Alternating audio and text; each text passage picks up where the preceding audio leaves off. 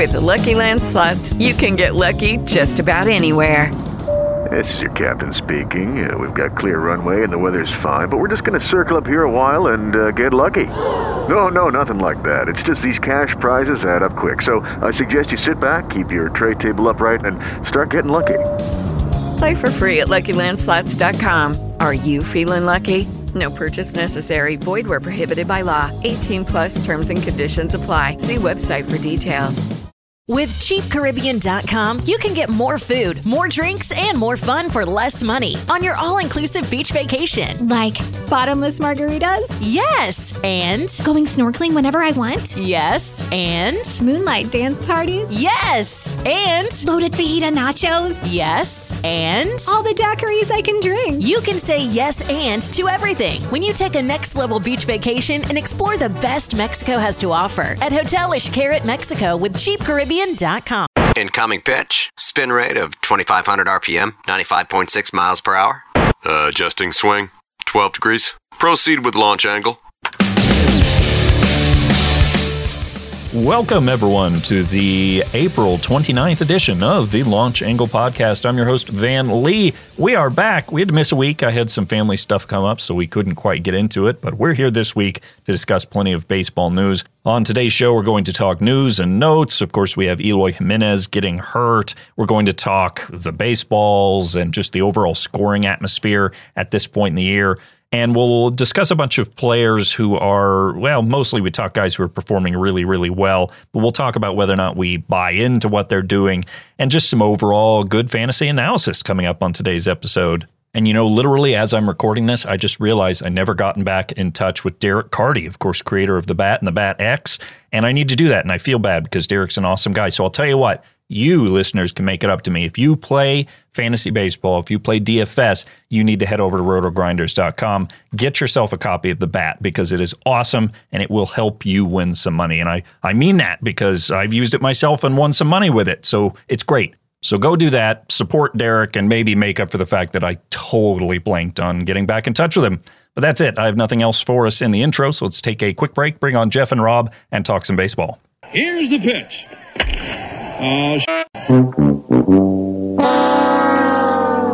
Welcome back to the show. I'm Van Lee, and I'm joined by Jeff Zimmerman. Jeff, how are you on this fine afternoon?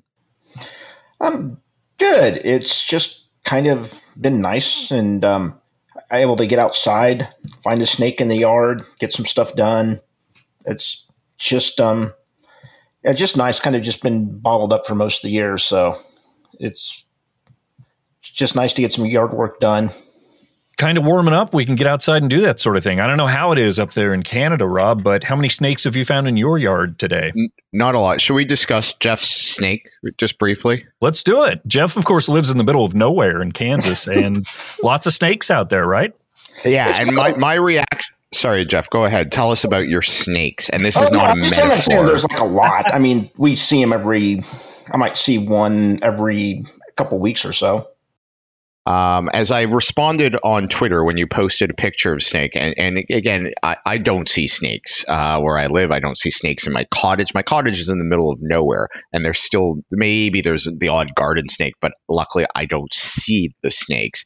I would leave the house. Like, I couldn't live amongst snakes. I would not do well in the desert. I love going to Arizona. I love being I love the dry heat and the topography of the desert, but I would not do well with snakes. So being like in rural Kansas, are you, Jeff? Like, yes. Now knowing that there are snakes, as tempted as I was to move there and raise chickens as I was, you paint such a romantic picture of your lifestyle. Snakes would be the no-go. Like, I don't know what it is about snakes. I assume it's not a poisonous snake or anything, or you wouldn't have been as nonchalant about it. And poor Ruby you wouldn't let Ruby go outside if there were poisonous snakes. But they freak the out of me. Like, I would not do well with random giant snakes in my yard.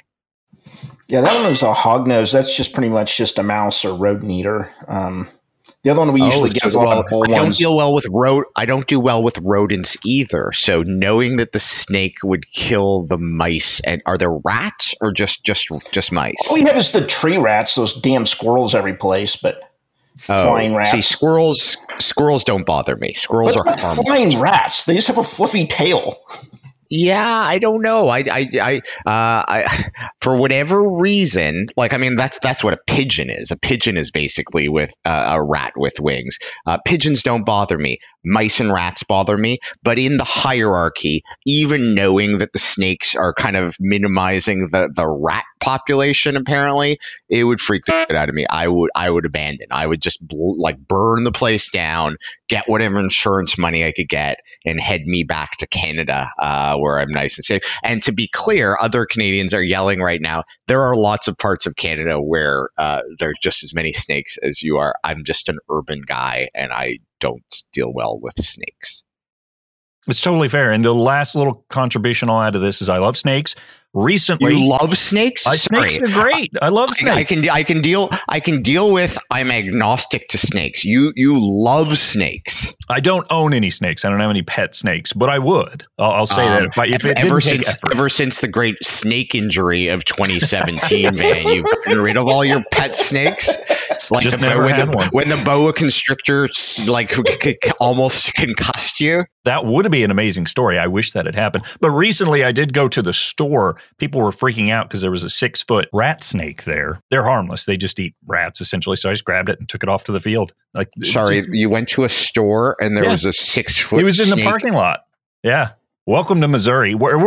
Jeff and I are here in the middle of nowhere in the U.S. where there's just critters and snakes. At least it's not Florida. There's no alligators here, but there are a lot of snakes. If I pulled up in a Walmart parking lot and there was a 6-foot snake, I don't care how harmless the snake is. I'm not the hero who's picking up the snake and getting rid of it so everybody can go about their day. I'm not that guy. Just to be clear, I'm not that guy. I am George Costanza pushing old women out of the way for me to escape from the parking lot as the snake terrorizes everybody else. Well, believe it or not, this is a fantasy baseball podcast. So let's shift into fantasy baseball from our snake talk, although I enjoyed it. We have some news and notes to cover, some players we'll discuss, just normal stuff here. First off, Eloy Jimenez, the outfielder / DH for the Chicago White Sox, is hurt. He's now going to be 6 to 8 weeks with a hamstring strain. Rob, we'll go to you first. Is he worth stashing in FBC leagues, or is this an easy cut for you? No, he's a really tough cut. And I don't have Eloy anywhere, but if I did, he's just such a good hitter when he's healthy. But this is becoming a problem for Eloy. And what exasperates it is because of the White Sox kind of team roster construction, Eloy should be a DH. But you could say that about like 4 guys on the White Sox right now. And he's going to have to be healthy enough to come back and play the outfield. So I respect somebody who looks at this and says, I'm cutting Eloy, but I just think the challenge is, and this should not be the rationale on whether you hold him or cut him. If he gets cut in, call it a main event, the next week somebody's spending $300, $400, $500 to pick up Eloy. So that shouldn't drive your decision on whether to hold Eloy Jimenez. But that's just the reality. So I think you're kind of stuck at this point. If you own Eloy, even if you have no IL spot, I think you have to hold him unless there is like a set, like bad news that he's going to be even longer than 6 to 8 weeks. But it's frustrating that I think even when he comes back, other than maybe, the first week back, they're going to put him back in the outfield. And he's neither very good there, nor is it good for his long-term health playing out there. Yeah, and he's just not been able to stay on the field. I mean, that's kind of the issue, too, is that he could get hurt again. I mean, he's only had 1,000 plate appearances over his career. And so, I mean, he was okay in 2020. I mean, he made the full season then. But he keeps getting hurt, and I know that he's probably the guy I'm going to keep in one league, but someone else that I had planned on keeping is going to have to get cut. like I'm at the point where I have 6 people there and I would like to at least have one hitter, to kind of add in and out. So I'm going to have to figure out something. So I think I'm with Rob that he's the one you're keeping, but then you're going to have to figure out who you're cutting otherwise. If you're just in the NFBC and anything bigger than that, hopefully, I mean, even if you have a couple IL spots, you're probably just happen to try to keep him. Or if you're any kind of trading league, maybe find someone else that has the empty spots and maybe kind of make some moves that way. I mean, I don't know who has empty IL slots, but it could be possibly 1 or 2 people. But I don't. Yeah, it's a keep. But again, I can understand if you're just at that spot with your rosters, because I'm at one where someone else is going to get cut besides him. But I'd rather just keep them all. Definitely disappointing news. And, you guys talking just kind of reminds me of Will Myers years ago, where the team position he was in was such that he just had to be in the outfield or whatever spot it was. And the guy just couldn't handle it. So hopefully he doesn't have the Will Myers career, gets healthy and comes back strong. But we'll see. Moving on, we have Christian Javier with the Houston Astros. He's being moved to the Astros rotation, where Dusty Baker says they're now going to have a 6-man rotation for at least the next month or so. Any interest, Jeff, in Javier with this new role? Does this also make any of the other Astro starters droppable? Somebody who in a 5-man, when they were getting potential 2 starts a week, was great. At this point, 1 start a week, not so good. The deal with Javier is I think he was 100% rostered, 96. So everyone has kind of been expecting this, and whoever has him is like, they've been waiting for this. Like, they're waiting for this rotation spot, but it's with a 6-man one. And over his career, there's a reason they really haven't started him, that they've kind of kept his starts to a minimum and so forth. I mean, his xFIP over his career as a starter is almost 5, with his FIP almost identical. He's been able to keep the ERA in check, but I don't know. It's not something like I would ever consider a skill at this point. So he's fine as a starter. He's not great. I mean, he's kind of like an Eric Fetty level as a starter. And I don't know. I guess, I mean, it's something great, but those reliever stats aren't going to translate over, or he's just going to go like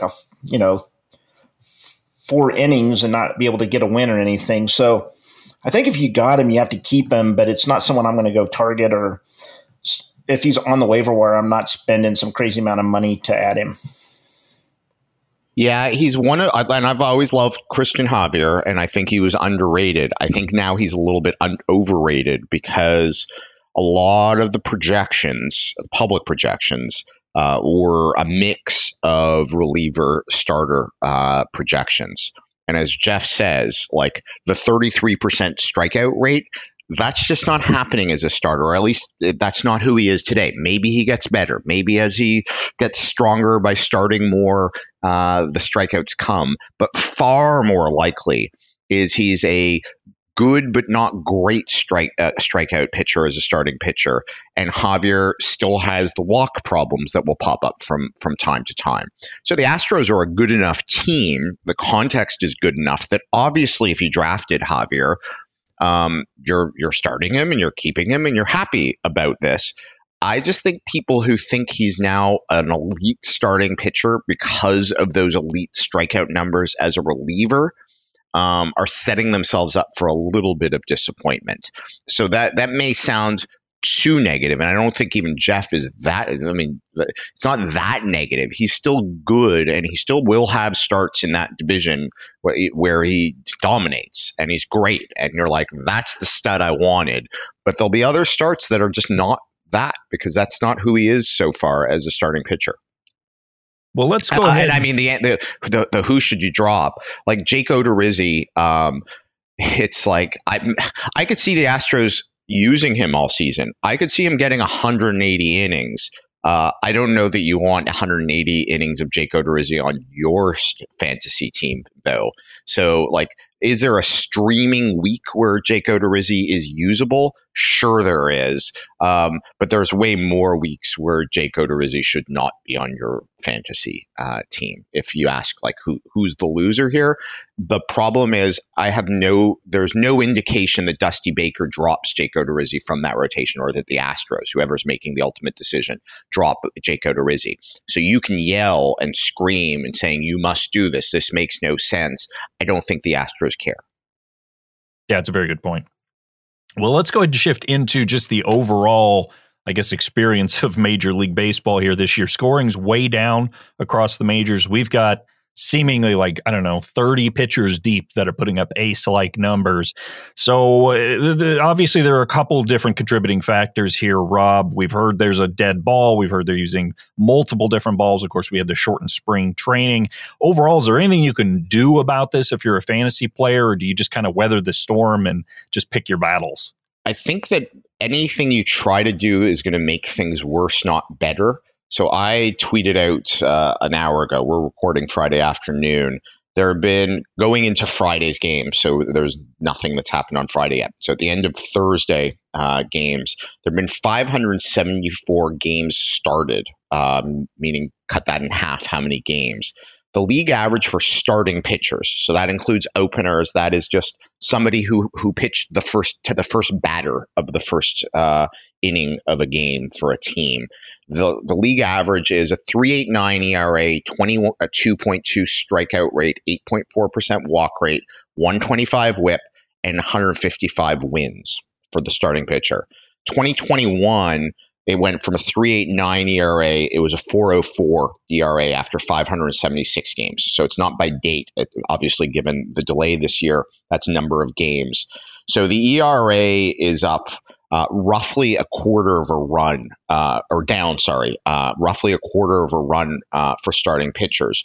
Strikeout rate is also down for starting pitchers. Walk rate is roughly the same. WHIP is up a little bit, which is a little bit weird. And wins are down, but they're not as down as much as you think they are. It feels like starting pitchers are getting no wins. Statistically, the number of wins that starting pitchers are getting at this point of the season, despite the short spring training, is roughly identical. That change, though, you need to remember, understates how much offense is down, because we've added the DH to half of baseball. So half the games last year at this time did not have the DH, have the DH right now. I couldn't be bothered to run to normalize, quote unquote, those numbers as if pitchers were hitting. But it means that the true impact has been of the ball, of whatever it is that's causing this change, is more than a quarter of a run, which is really material. Anecdotally, I can tell you, I was at my first game yesterday. I was at the Blue Jays Red Sox game, and I don't want to be that fan who says that one game that I was at told me everything I needed to know. But my goodness, there were some balls that were squared up that just died. And I don't mean like as a fan who sees every fly ball and it's like, it's a home run. Oh no, it's a lazy fly ball to the outfield. It was just, there were 2 or 3 balls that I thought were carrying, and then they carried not at all. And it was striking. But I think that if you Jeff can talk about this. If you start making adjustments and thinking, I can throw any pitcher out there, no matter how crappy they are, and nobody's scoring runs, so I'm safe, I think it's going to blow up for you because it's all relative. Yeah, the relative bit is one thing that's like, even when there was, it's like the early, like around 2010, it was kind of like, oh, you could throw anyone out, or it was more like you could string 2 starters a little bit then. It wouldn't burn you as much, but it was still good to have better pitchers. Like you had to improve over them. It just, a lot of times like your ERA and WHIP wouldn't totally get hosed, and you can kind of get the wins and strikeouts. But I think one of the other issues is I've actually come up with like 5 possible ways the offense can be brought down. We got the sad, boring ball. We no longer have the happy, fun ball. It's sad and boring now. That's trademark that, Jeff. That's you. You were the father of happy fun ball. You're now the father of sad, boring ball. And we got the humidors that are all over the place, causing some issues. And Eno Saris and Ken Rosenthal have written about The Athletic, probably the best one so far. So that's an issue. We had the late start, in which I kind of like they should start. Some of the hitters should start coming out of that, but it's just like there's some work being done that like hitters basically need 60 plate appearances before like they're ready. Like they're still improving then, so that could have been part of it. These extra pitchers we have now, like they're just throwing heat, can bring in this stuff down. And then the one I even noticed this morning was this is the first time, or it may be that less than 50% of all pitches are fastballs. So hitters are just, but which one of these and how much is each one a factor? And we're just going to have no idea on how to deal with it. Like, oh, is it just going to be this sad, boring ball? And should you just not worry about hitters and just go for like any kind of power hitter that can get a home run, just not worry about your average. Those are the guys who are going to get your home runs. Or should you, just be like, oh, everything's going to be fine because these pitchers are going to, we're going to lose the 2 extra relievers and, stuff's going to kind of normalize. So it's tough to know which one and how much of an effect it's all having on the offense. But offense is taking a pounding. It's obvious. There's multiple things. But I don't know how do you not do it? I mean, you still need to have good pitchers. Pitchers are still getting blown up. It's still Mitch Keller is still getting lit up. It's just Nick Pavetta's not having a good year either. I mean, it's like these guys that were supposed to have been, even throwing harder, and the great ones are still having some issues. So I think we're going to have to go another month before we really have to maybe start making these decisions. But I think right now you just try to get the most talent you can on both sides of, starters and relievers and hitters, and just keep adding that way. I mean, I'm not really going to just start starting pitching right now just for this reason. It's like, I think you're right, Rob. It's just going to end up getting you burnt. You're going to get Gomberg. I think on the hitting side, because this was a trend we talked about in the winter, and the extended bench has only exacerbated it. There are more teams platooning now, so there are more teams pinch hitting for relatively good hitters now than before. So I think more than ever, maximizing plate appearances, streaming hitters is a much better approach right now than streaming pitchers. It's in an NFBC short bench context, it can be tough to do because it necessitates really tough cut decisions. And the tension between, I want 5 good pitchers on my bench every week, but I also want to be able to get 4 starts from Monday to Thursday and then have somebody really good going into Colorado on, Friday. It's like, well, at a certain point, that math doesn't work. But I think that the anecdote to platooning, pinch hitting, offense being down, all of those things have talent. Obviously, talent ultimately rises, and plate appearances, volume, as much as you can. Do you agree with that, Jeff? Yeah, it's so tough right now. I'm just writing lineups article and looking through every one, and it's just like Jazz Chisholm's in a platoon. That's just the way it is right now. They've only faced 4 lefties, and he's sat against them all. Jeff McNeil, which it was kind of tough to tell, he's in a platoon right now too. He's hitting great. It seems like teams just don't care about that. And yep. But the problem is you can't. Obviously, you're not cutting Jazz Chisholm. You're not cutting Jeff McNeil. But if you see going into a Monday to Thursday, or forget Monday to Thursday, forget playing that game, like a 7-game week, if Jazz Chisholm next week had 3 lefties, so it's like, this isn't a great week. So I need somebody on my bench that I can swap in for Jazz Chisholm. Are you doing that? How are you finding the roster spot for that?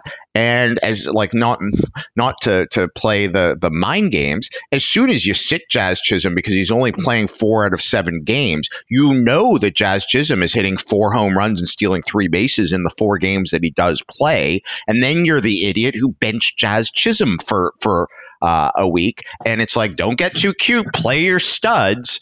And it's true, you should play your studs, but boy, that makes this a really tough.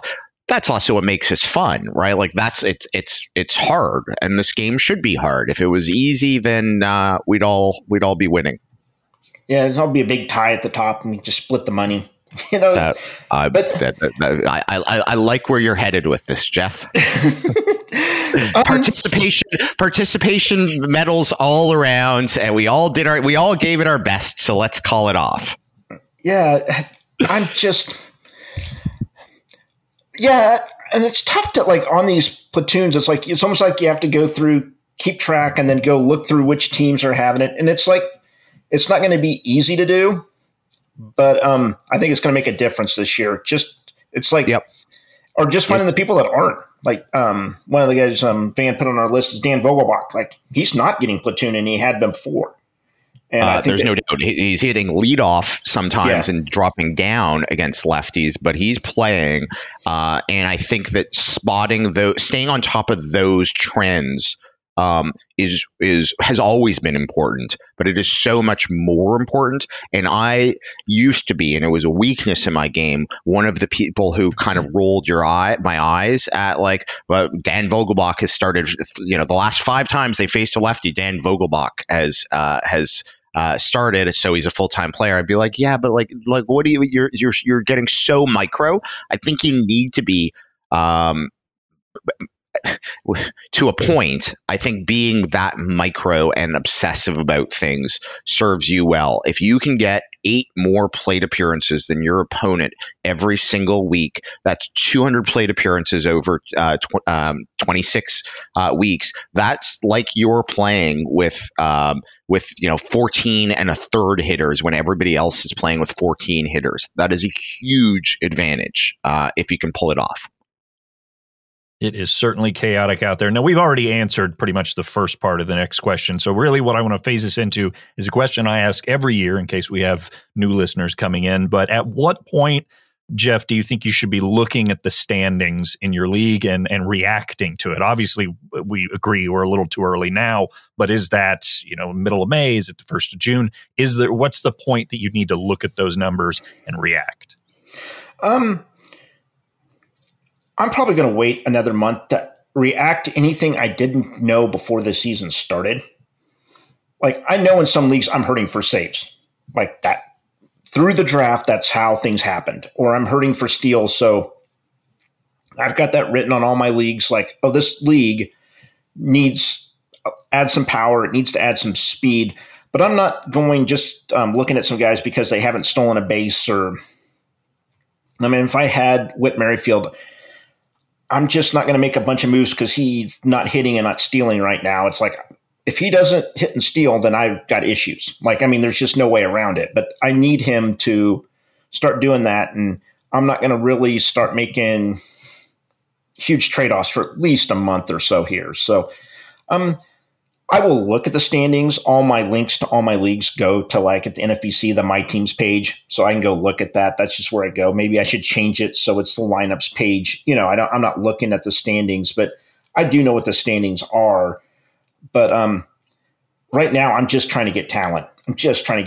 Hoping people drop someone that's talented. I can add them. Like I said, when people start getting these hard cuts with more and more injuries, this is kind of where you hope to kind of jump in. And that's all I'm looking at right now, trying to get starters. I think in 15-team leagues, you're done. There might be a starter. It's like if it pops up, everyone's going to notice, and you're going to have to be spending 200 some fab on it. But all the kind of breakouts, like the rights that have shown up, they're already added. It's like I said, it's kind of too late. You're probably can maybe add one more pitcher throughout the season, but otherwise you're stuck with your rotation right now.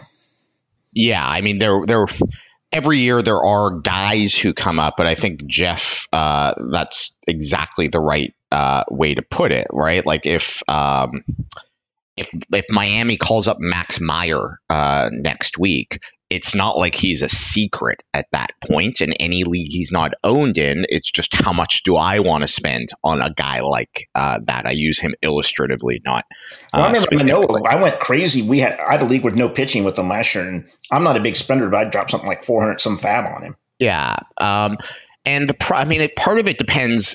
Part of it is the part of the psychology of the game, and it's very personal. Like at the beginning of this week in the NFBC Platinum League, so the biggest money league, I was in 14th place. And I don't care how much you tell yourself it's still so early, like nothing matters, it shouldn't look. It's like it friggin' sucks looking and seeing yourself right at the bottom. 5 days later, I was in 4th place. And it's like, I'm awesome. I am so smart, and managing this is exactly, you don't want to be in first yet. I want to be in 4th, 5th, 6th, 7th, like somewhere close enough. And as long as everybody keeps going, then this is great. So part of it depends, and it's not that anybody's giving up this week. It's been 3 friggin' weeks. Like if you're already giving up on your teams, then this hobby may not be for you. But like if it's going to get you in the dumps looking at that and saying 14th, I'm such an idiot, I've screwed this whole season up, I'm really dumb, then you probably shouldn't look because it's not that helpful. So it depends in part on yourself. Like if it's bumming you out looking at the standings, don't look at the standings, look at your rosters and be honest. And as Jeff said, like there's nothing actionable you can do other than maybe in a trading league with the Whit Merrifield situation. Like what are you going to do about it? You can't call Whit Merrifield up and say, hey buddy, can you both start trying harder to hit? And when you happen to get on base, if you could steal some bases, that would be awesome. It's as Jeff said, it's either going to happen or it's not happen. There is nothing actionable you can do to make Whit Merrifield other than put him in your lineup every week and see what you can do. What I do find useful, though, is more than the standings. I do think it is useful to look week by week at your stats. Like, how did this player actually do this past week? And a Whit Merrifield, like, if you're benching Whit Merrifield already, then again, I think maybe fantasy baseball isn't for you because you can't bench Whit Merrifield.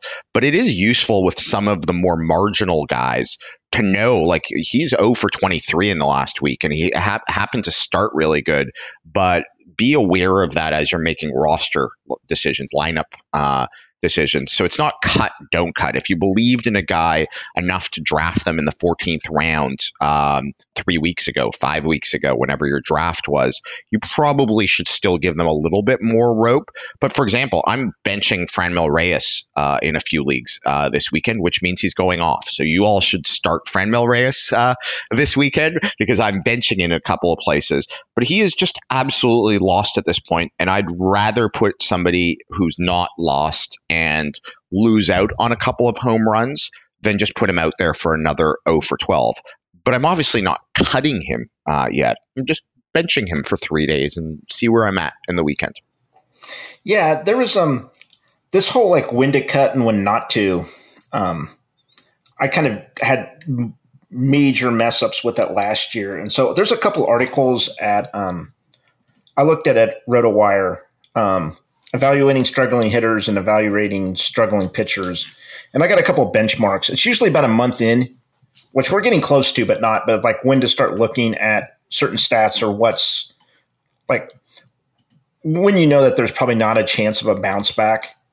And for hitters, it's usually if their strikeout rate's up and their power's way down. And for pitchers, it's the walk rate way up. Like their strikeout rates may come back and normalize, but as long as they're not walking guys and they're keeping that in line, it just might been they just faced a bad tough opponents. So, but like I said, I found like I'm kind of holding off on anyone that I liked before the season, and at least not evaluate until a month into the season. All right, that's a great time to go ahead and take a quick break. So let's do that. And then when we get back, we'll discuss some players who are hitting well or poorly and pitchers as well.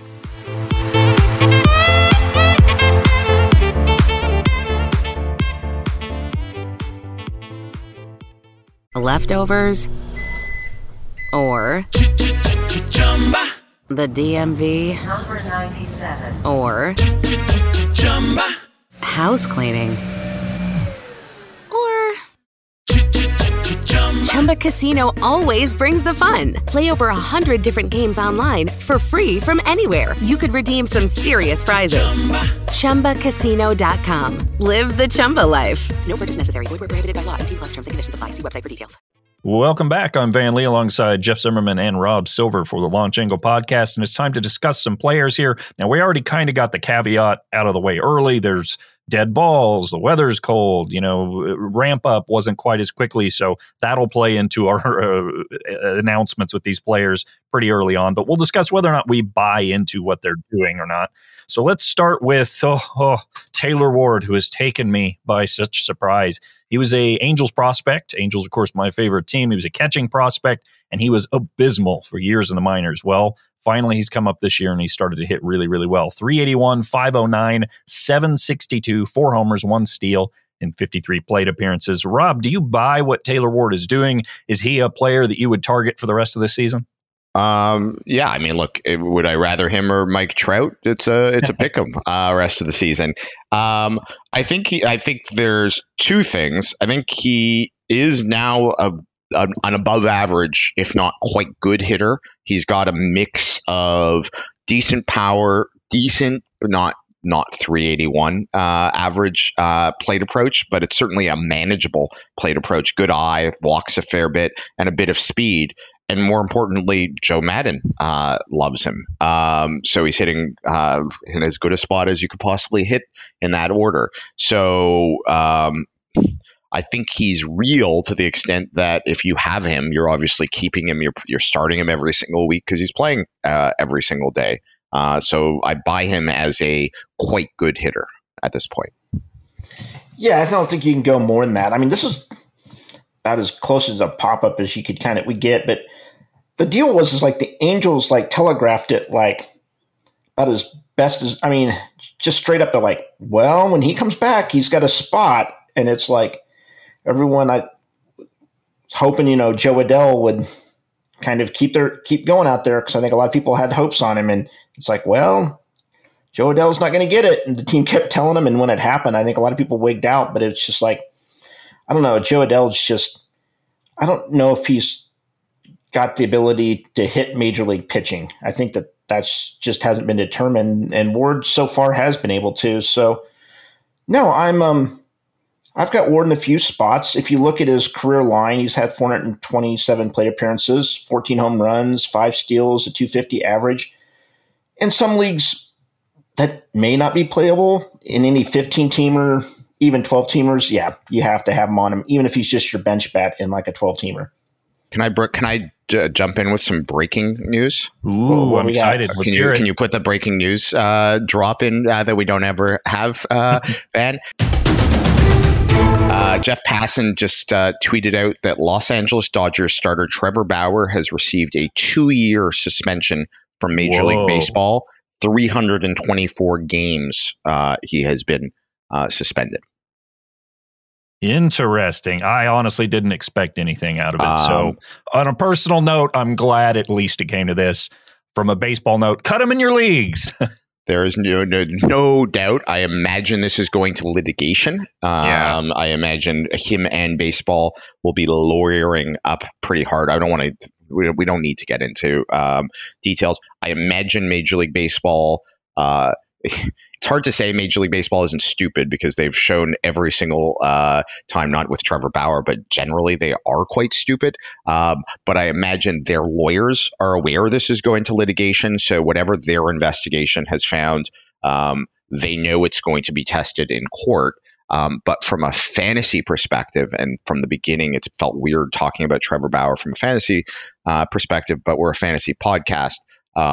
Even if it goes to litigation, which it will, even if Trevor Bauer is ultimately successful in litigation, there is no scenario this gets litigated, resolved. He gets signed by a team, he ramps up and is pitching in a Major League Baseball game in 2022. Literally zero chance. So he is the easiest drop you could possibly imagine from a fantasy perspective. Yeah, there was even some rumblings I'd heard that if everything like they were forced to play him, like the Dodgers are just like, no, we'll just pay you and go away.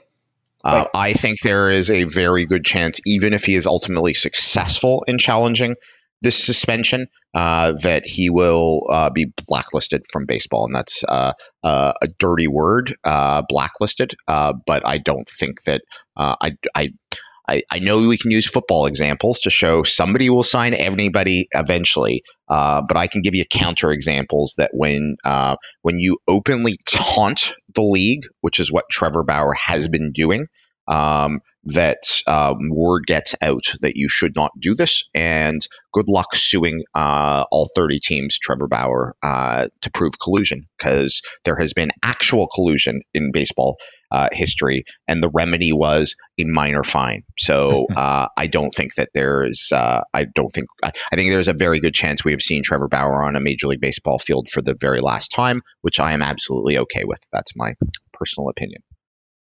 There we go. All right. Well, let's shift back in here. Let's jump around on our list here. Let's go to a pitcher. You mentioned his name earlier. One of you did. Kyle Wright, of course, with the Atlanta Braves.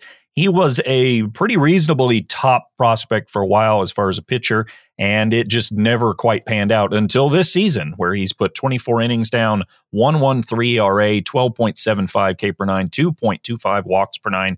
Overall looks great. Hasn't given up a home run. What do you think, Rob? Do you buy this? I don't know that he's the best pitcher in baseball, but I wish I had Kyle Wright on more teams. Yeah, I think he's a totally different guy. The strikeout rates shot up, and you combined an elite 30% plus strikeout rate with a 50% ground ball rate, and good things are going to happen to you. So is it sustainable? Will he be this good the whole way? I don't know. But like when we're doing those second chance leagues in whatever it is, 6 weeks on Memorial Day, he's going to be going very, very, very early, I think. And I don't think that is wrong. Now, the nature of projections, because of, they can only adjust so quickly. So they are by definition going to be very small C conservative about a guy like Kyle Wright, and they should be. All the projections still happen for a 4+ ERA the rest of the season. The challenge is they also have the strikeout rate back towards where his historic strikeout rate is. So it depends. If he needs to stay doing what he's been doing, and if he can do that, then awesome. The only caution I'd say is he hasn't faced the toughest of schedules so far. He's faced the Cubs, Miami, Cincinnati, and San Diego. The flip side is that's sort of the National League right now. So might the Dodgers give him a different type of challenge? Sure. Might the Giants give him a different challenge? It's very possible. Or the Mets. But there aren't that many teams. There's a lot of bad teams in the National League, bad lineups in the National League. So, you add in a couple of mediocre starts, he's still going to face Miami a fair bit more. He's going to face the Cincinnatis and Pittsburghs of the world. So he's not this good, obviously, to say the obvious. But no, I think Kyle Wright's is quite a legit kind of top 20 starting pitcher the rest of the season. Yeah, I had looked at him during the offseason, and what just scared me away was, it's down, but he still has a career walk rate over 5. So, he was his walk rate is 13% for his career because it was so bad early, it's so bad before the season in the majors. He had 7.1 last year. Well, it was just 6 innings, but it was just he was walking so many, didn't know where the plate was, and his zone percentages for when he was horrible, when he first got in, it was at 41%. This year it's at 53. His first strike rate is up almost 10 percentage points. That's the biggest thing for me is he's just throwing his pitches over the plate. He's added some velocity. There's been a pitch mix change, but to take this kind of jump up, it's almost like the Giolito one. He had 3 things all hit, and that rarely happens. But when it does, you can just see where these guys just jump up. But yeah, throwing harder, better pitch mix, throwing strikes. Yeah. If a pitcher wants to make an improvement, that's how to do it. This is the challenge. If in his next start he's back to like 93 with his fastball and he walks 5 guys, then and we say, let's talk about Kyle Wright again, it's like, oh, wait, his fastball's back down 2 miles. He's walking guys again. Kyle Wright could be horrendous again. There's no reason to think that's going to happen because what he has done is real. But he's 1 start away still from red flags popping up. So I'm not being negative about Kyle Wright, but it's so early still, and the change is so dramatic that if it went backwards, like it's how solid is my opinion about Kyle Wright? I think right now he's awesome. And it's not smoke and mirrors. It's not him getting lucky. Like, he's legit been awesome. But it's not so solid, my opinion, that like one start with it all going in the other direction couldn't swing me wildly the other way. I guess the question, Jeff, is if you're in a trading league and you have Kyle Wright and somebody makes you an offer that is a fair offer for like a top 15, top 20 starting pitcher, you cash in this chip that you got for free, basically, wherever you drafted or you fabbed Kyle Wright. You paid nothing for him. Do you cash it in right now if you get a fair offer in a trading league? Or do you say, the 15th best starting pitcher doesn't just fall from the sky. I need to ride this out for the rest of the year. I think I would if the guy has any kind of history. I'm always with these guys that pop up with like Wright. I'm always kind of worried like he's going to get hurt. Like, he's just thrown harder than he ever has. Like, he had to save his career. He had to do something. I completely understand that. But if it was something like Aaron Nola, I would probably take Nola. So you would take Nola in a trade, obviously in an NFC. But if it was Shane McClanahan, yeah, I think they're kind of the same. I mean, I'd be less inclined that way, where it was someone. If it was someone just more established that we knew was even Shamanaya, I would probably stick with Wright. But like I said, someone like Nola, I probably would move to. Someone with just some kind of history of continued results and are able to keep this up from season to season. Yeah, that makes sense. What do you think, Van? As a prospect guy, are you shocked that Wright's been able to put this all together like this? Not really. Now, I think Jeff hit a very big name in there, and obviously this is an important example, but Lucas Giolito is one. Garrett Richards kind of did the same thing. He was a guy who had the big fastball, who couldn't strike anyone out, and then suddenly it all clicked before he started to get hurt, of course, and he looked really good. He looked like an ace in the making. I buy that Wright is that he had the pedigree. He has made a big pitch change, so I kind of am curious to see how that sticks. The slider usage is way down, curveball usage is way up, the changeup's up, the fastball's down. So I do overall buy it, and I'll give you an example. In a dynasty league, my main dynasty league, I've had Kyle Wright for years, and on my dynasty podcast for the last couple, I've been saying maybe it's time to say it's just not going to happen. So I was almost out on him, but I'm pretty much right back in because he has made those changes. So I buy it. I think it's pretty good. To answer your question earlier of would you trade him in a redraft league, I buy 100% what Jeff is saying, although I think I'd be slightly more inclined to trade than Jeff just because it's still such a small sample size. But I buy that it's real. Putting Garrett Richards on him is very dark. Yeah, that's that's about as mean and people with Garrett Wright just or with Garrett Wright. That's man. Combination. Now I'm doing it with Kyle Wright. Are like holding their breath and cursing at you right now. All right, well, let's shift over here. A player I want to ask about is Tommy Edman, Jeff, and that's a guy that, in the preseason, the Cardinals weren't too kind about his role or what they expected from him. Well, guess what? He's hitting .323, .425, .532, 3 homers, and 4 steals, and he made it to the top of the lineup at least once, a couple of times, I believe. What do you think? Is Edman this now? Do you think he's going to continue hitting at a really good rate? Has anything changed for you in how you feel about Edman? I think the one thing is he's being a little bit more patient at the plate, getting a few more walks. Like, I think those walks have helped him push himself to the top of the lineup. When he had just the 6% walk rate or below, that wasn't cutting it like a 300% OBP. That sounds like something that the Royals would have on the top of their lineup. So with these walks now, he can push himself up there And I like that. The power, I don't 100% believe it, but we'll see. We'll see what happens with it. He's kind of lowered his launch angle. He's kind of going more with the ground ball approach, but he's gotten a few barrels, so everyone's happy with that. But his hard hit rate's the same over his career. The StatCast one that measures it, I think it's 90 or 95 miles an hour, like the percentage it's over that. So it's just a set mark. So I buy that there's changes, but it's just in the walk rate. But that walk rate could put him at the top of the lineup and get the counting stats. So it's too late to buy, but I think that the people that bought in have gotten a good deal here. Yeah, he's actually hit leadoff every day this week. So I mean, who knows how the world can change in Cardinal land, but I think it's safe to say he is now their leadoff hitter again.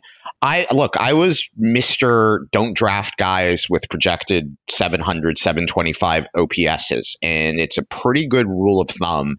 But like any rule, you need a bit of context, and you need to be a bit flexible. And the advantage, even when it looked like he was going to be hitting 6th, 7th, 8th, 9th in the lineup, is his glove is so good and so important for the Cardinals' team defense, which to the extent the Cardinals aren't like a hot mess, their team defense is good and obviously important to them between him and Arenado and so on, that like even if he had a 710 OPS, they're not dropping him entirely. And that's really the basis of the why do you avoid bad hitters, because bad things happen to them. So I liked Edman more than I maybe should going into the season, given my dogmatic nature of don't draft bad hitters. And so like the early power, I think he is a double-digit home run guy. I'm not sure he's a 20 home run guy. Certainly not in a dead ball era is he a 20 home run guy. But he's a 25 stolen base guy, and that's with a decent batting average, and that's way more than a Miles Straw. He's not killing you in power. So plenty valuable and could easily finish the season as a top 15, top 20 player overall if he's hitting leadoff and keeps doing anything. If the walk rate sticks, it is staggering how valuable Tommy Edman could be. Like if he's not going to have a 425 on base average, obviously, but if he has a 350, 360 on base percentage, which is basically what he's done in the past, only double the walk rate, then he's like really, really, really valuable in fantasy. Well, let me ask this. With offense being overall down this season, do these guys who are just crushing the ball make you a little more confident that is real this year? Or are you still taking it as just a grain of salt? I'll take it in a case-by-case basis. Has anything changed in that regard this year? Not yet. I don't. And also, I don't know if Tommy Edman's like the right one. I need to find someone that it's like actionable on. I'm trying to think of anyone that's like I could find on my wire that I'm like, well, do I buy this? What's happening or not? And that's just the toughest thing right now. Is it seems like anyone that's hitting great, and anyone that's hitting great is already kind of getting rostered up. Or there's some weird things where like they're in like bad side of platoons, and like I kind of noticed at CBS, like people are just like, oh, he's hitting, got a couple home runs, but then it's like, oh, he's playing twice a week. So it's one of those like guys from San Francisco. So I haven't yet, but I don't know what the right answer is.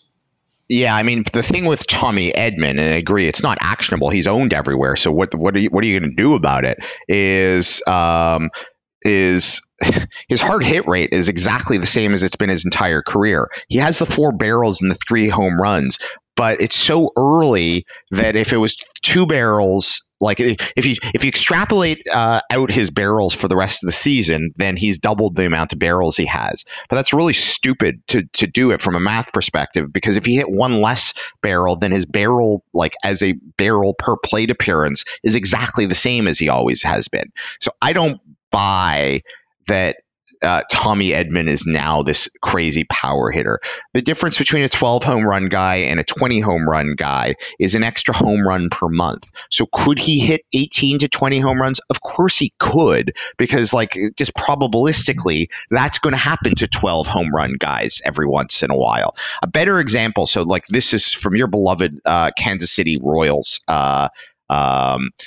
Jeff. Hunter Dozier is still hitting the snot out of the ball. Like if you look at his numbers, and he's a guy who I could see starting to appear in 12-team leagues on waiver wires, and it's like good things should happen to Hunter Dozier based on his power numbers, but like, how much do you put into it? Is he going to keep playing? Like, how good is Hunter Dozier?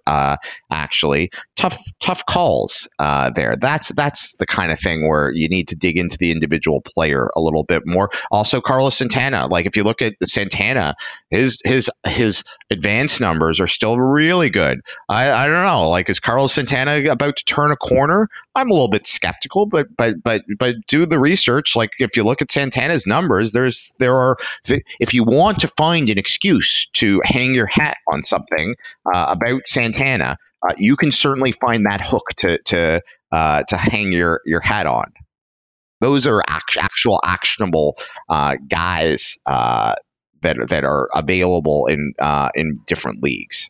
Yeah, like Oscar Mercado was one. He's kind of cooled off a little bit, but he was just kind of gone with like a major like home run approach. Kind of seems like he's changed his ground ball rate's down. He's pulling more of the balls.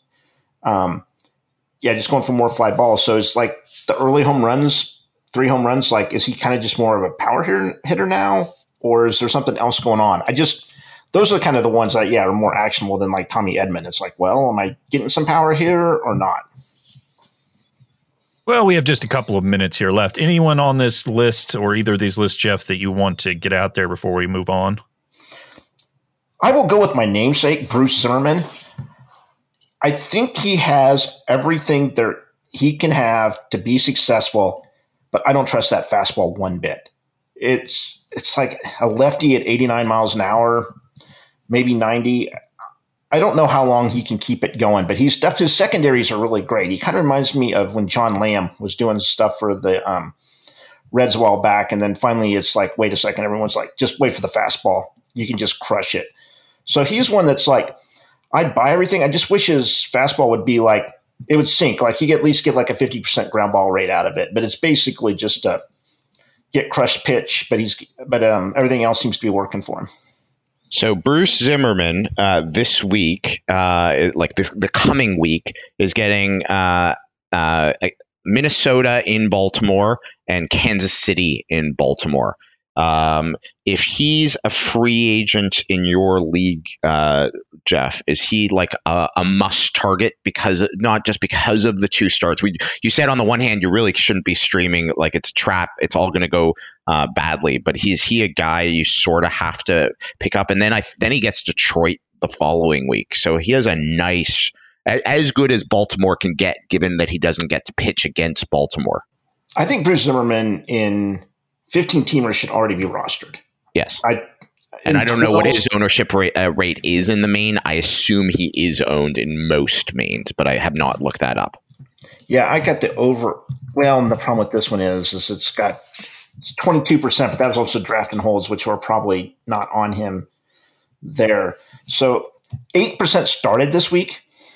So yeah, I think he is, even in a 12. Like, you have to see what's going on here. It's just one of these deals, like, if it goes south, I would not be surprised one bit. Like, just watching his games, like, oh, my God, this is just – it's kind of scary. And there was one where it's like he had, like, 3 – and it may have been the ball, but also when it warms up, it's going to become an issue where it's, like, warning track fly balls.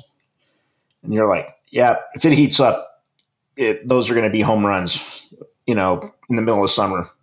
Before we run, the question I wanted to ask both of you that I'm curious about is all the prospects who made teams. If we're speculating in Fab this weekend about one of them being sent down in the next 2 weeks and therefore who takes job, I want to be a step ahead of that. Who do you think of rookies right now, notable rookies, is the closest to being sent down? And therefore, what should you do other than, like, if you own them, figure something out? But in terms of this guy is being sent down and therefore this guy could be called up if it's a league where you can pick up prospects, or this guy who's been on the bench may be getting playing time. Is there anybody who jumps out that you think if they have another 0-4-12 this weekend, this could be the end for them? I will say Julio Rodriguez to me looks awful. He looks so bad at the dish. He's stolen 8 bases, so you're getting some fantasy value out of him. But he just looks bad at the plate to me, and I think the Mariners will send him down quickly. And the thing with that is, I don't think that's in no way a financial decision. That's a dude has not played above AA before, 200 plate appearances. Like 6 weeks in AAA may be very good for him as a just a base, but the rest of his career as a hugely valuable player for the Mariners for the next, they hope, like decade decision for them, right? Like that's in no way them playing silly bugger game. And to add to that, he's not just struggling against breaking pitches like Kelenic. Kelenic can't hit a breaking pitch, but if you send him to AAA, that's not going to do him any good. There aren't the great breaking pitches down there. He needs to be in the majors to work on it. Rodriguez is struggling against everything. So I think you're right that sending him to AAA or AA, whatever it may be, okay, he can hit a fastball. Great. That's good for the organization. So I do think Kelenic stays up as well, but definitely agree with Rodriguez. Yeah. The only thing I'd say about Rodriguez, who I have nowhere, so I have no vested interest in this, he has been better lately. And part of the challenge of early season is, like, if it was reversed and he hit pretty good and then struggled, you just wouldn't notice it the way that if you struggle and then play pretty good that you notice it. But I'm not disagreeing with you. Jeff, anybody who comes to mind for you? 2 of them. CJ Abrams, I don't know why he's up. Yeah. Like I don't get it. Like he needs to go down and play. Like you've got this great guy. Like he needs to be in a lineup somewhere playing every day. Like I don't know if he's really helping the team. The other one I could see happen. It might have just happened on Twitter. Knowing the team, whatever. I'm not sure Josh Lowe is going to continue to stay up. I think the Rays need I think their margin for error is really thin in the AL East. Like they can't be losing games. And I don't know if he's helping them now. And he just with the high strikeouts and everything else, he's one that I'm not sure they have time to have him figure it out here or figure out what's wrong. So what's fascinating about Josh Lowe for me is the Rays lineup for Friday night just came out. Josh Lowe is batting cleanup for the Rays, and I could see him hitting cleanup today, going 0-4 and being sent down tomorrow. So on the one hand, it's like they clearly believe in him. They're hitting him fourth. It's the Rays. I don't think that changes a thing for them. Yeah, that's where I'm with him. It's like I don't know it's like it's kind of like when he's up here and they have some kind of projections, like this is the way he is, but I don't know when it's going to change. He's just one that we've already had like Bryson Stott get sent down. Everyone was in love with him. A lot of these guys are just struggling with certain things. And so, no, those are the 2 that I saw. And the thing with the Rays that would give me pause if I'm a Josh Lowe owner is they can manufacture like average hitters with platoons, with just prospects nobody's ever heard of before, never mind the other top prospects that they have available. So if you're providing nothing close to league average production, they can upgrade very quickly. Like they're not, as you suggested, Jeff, they're not strong enough where they can carry a 51 WRC plus for that long in the AL East. Like it's too tough a division for them to just say he's going to figure this out by July.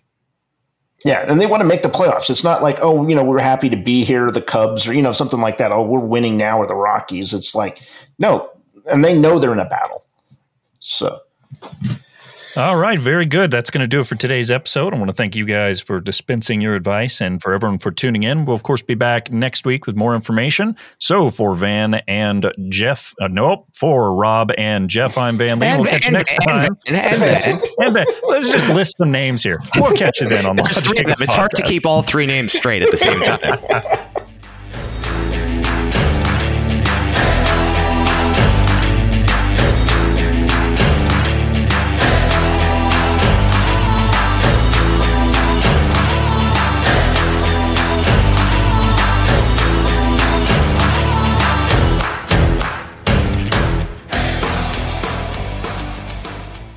Leftovers, or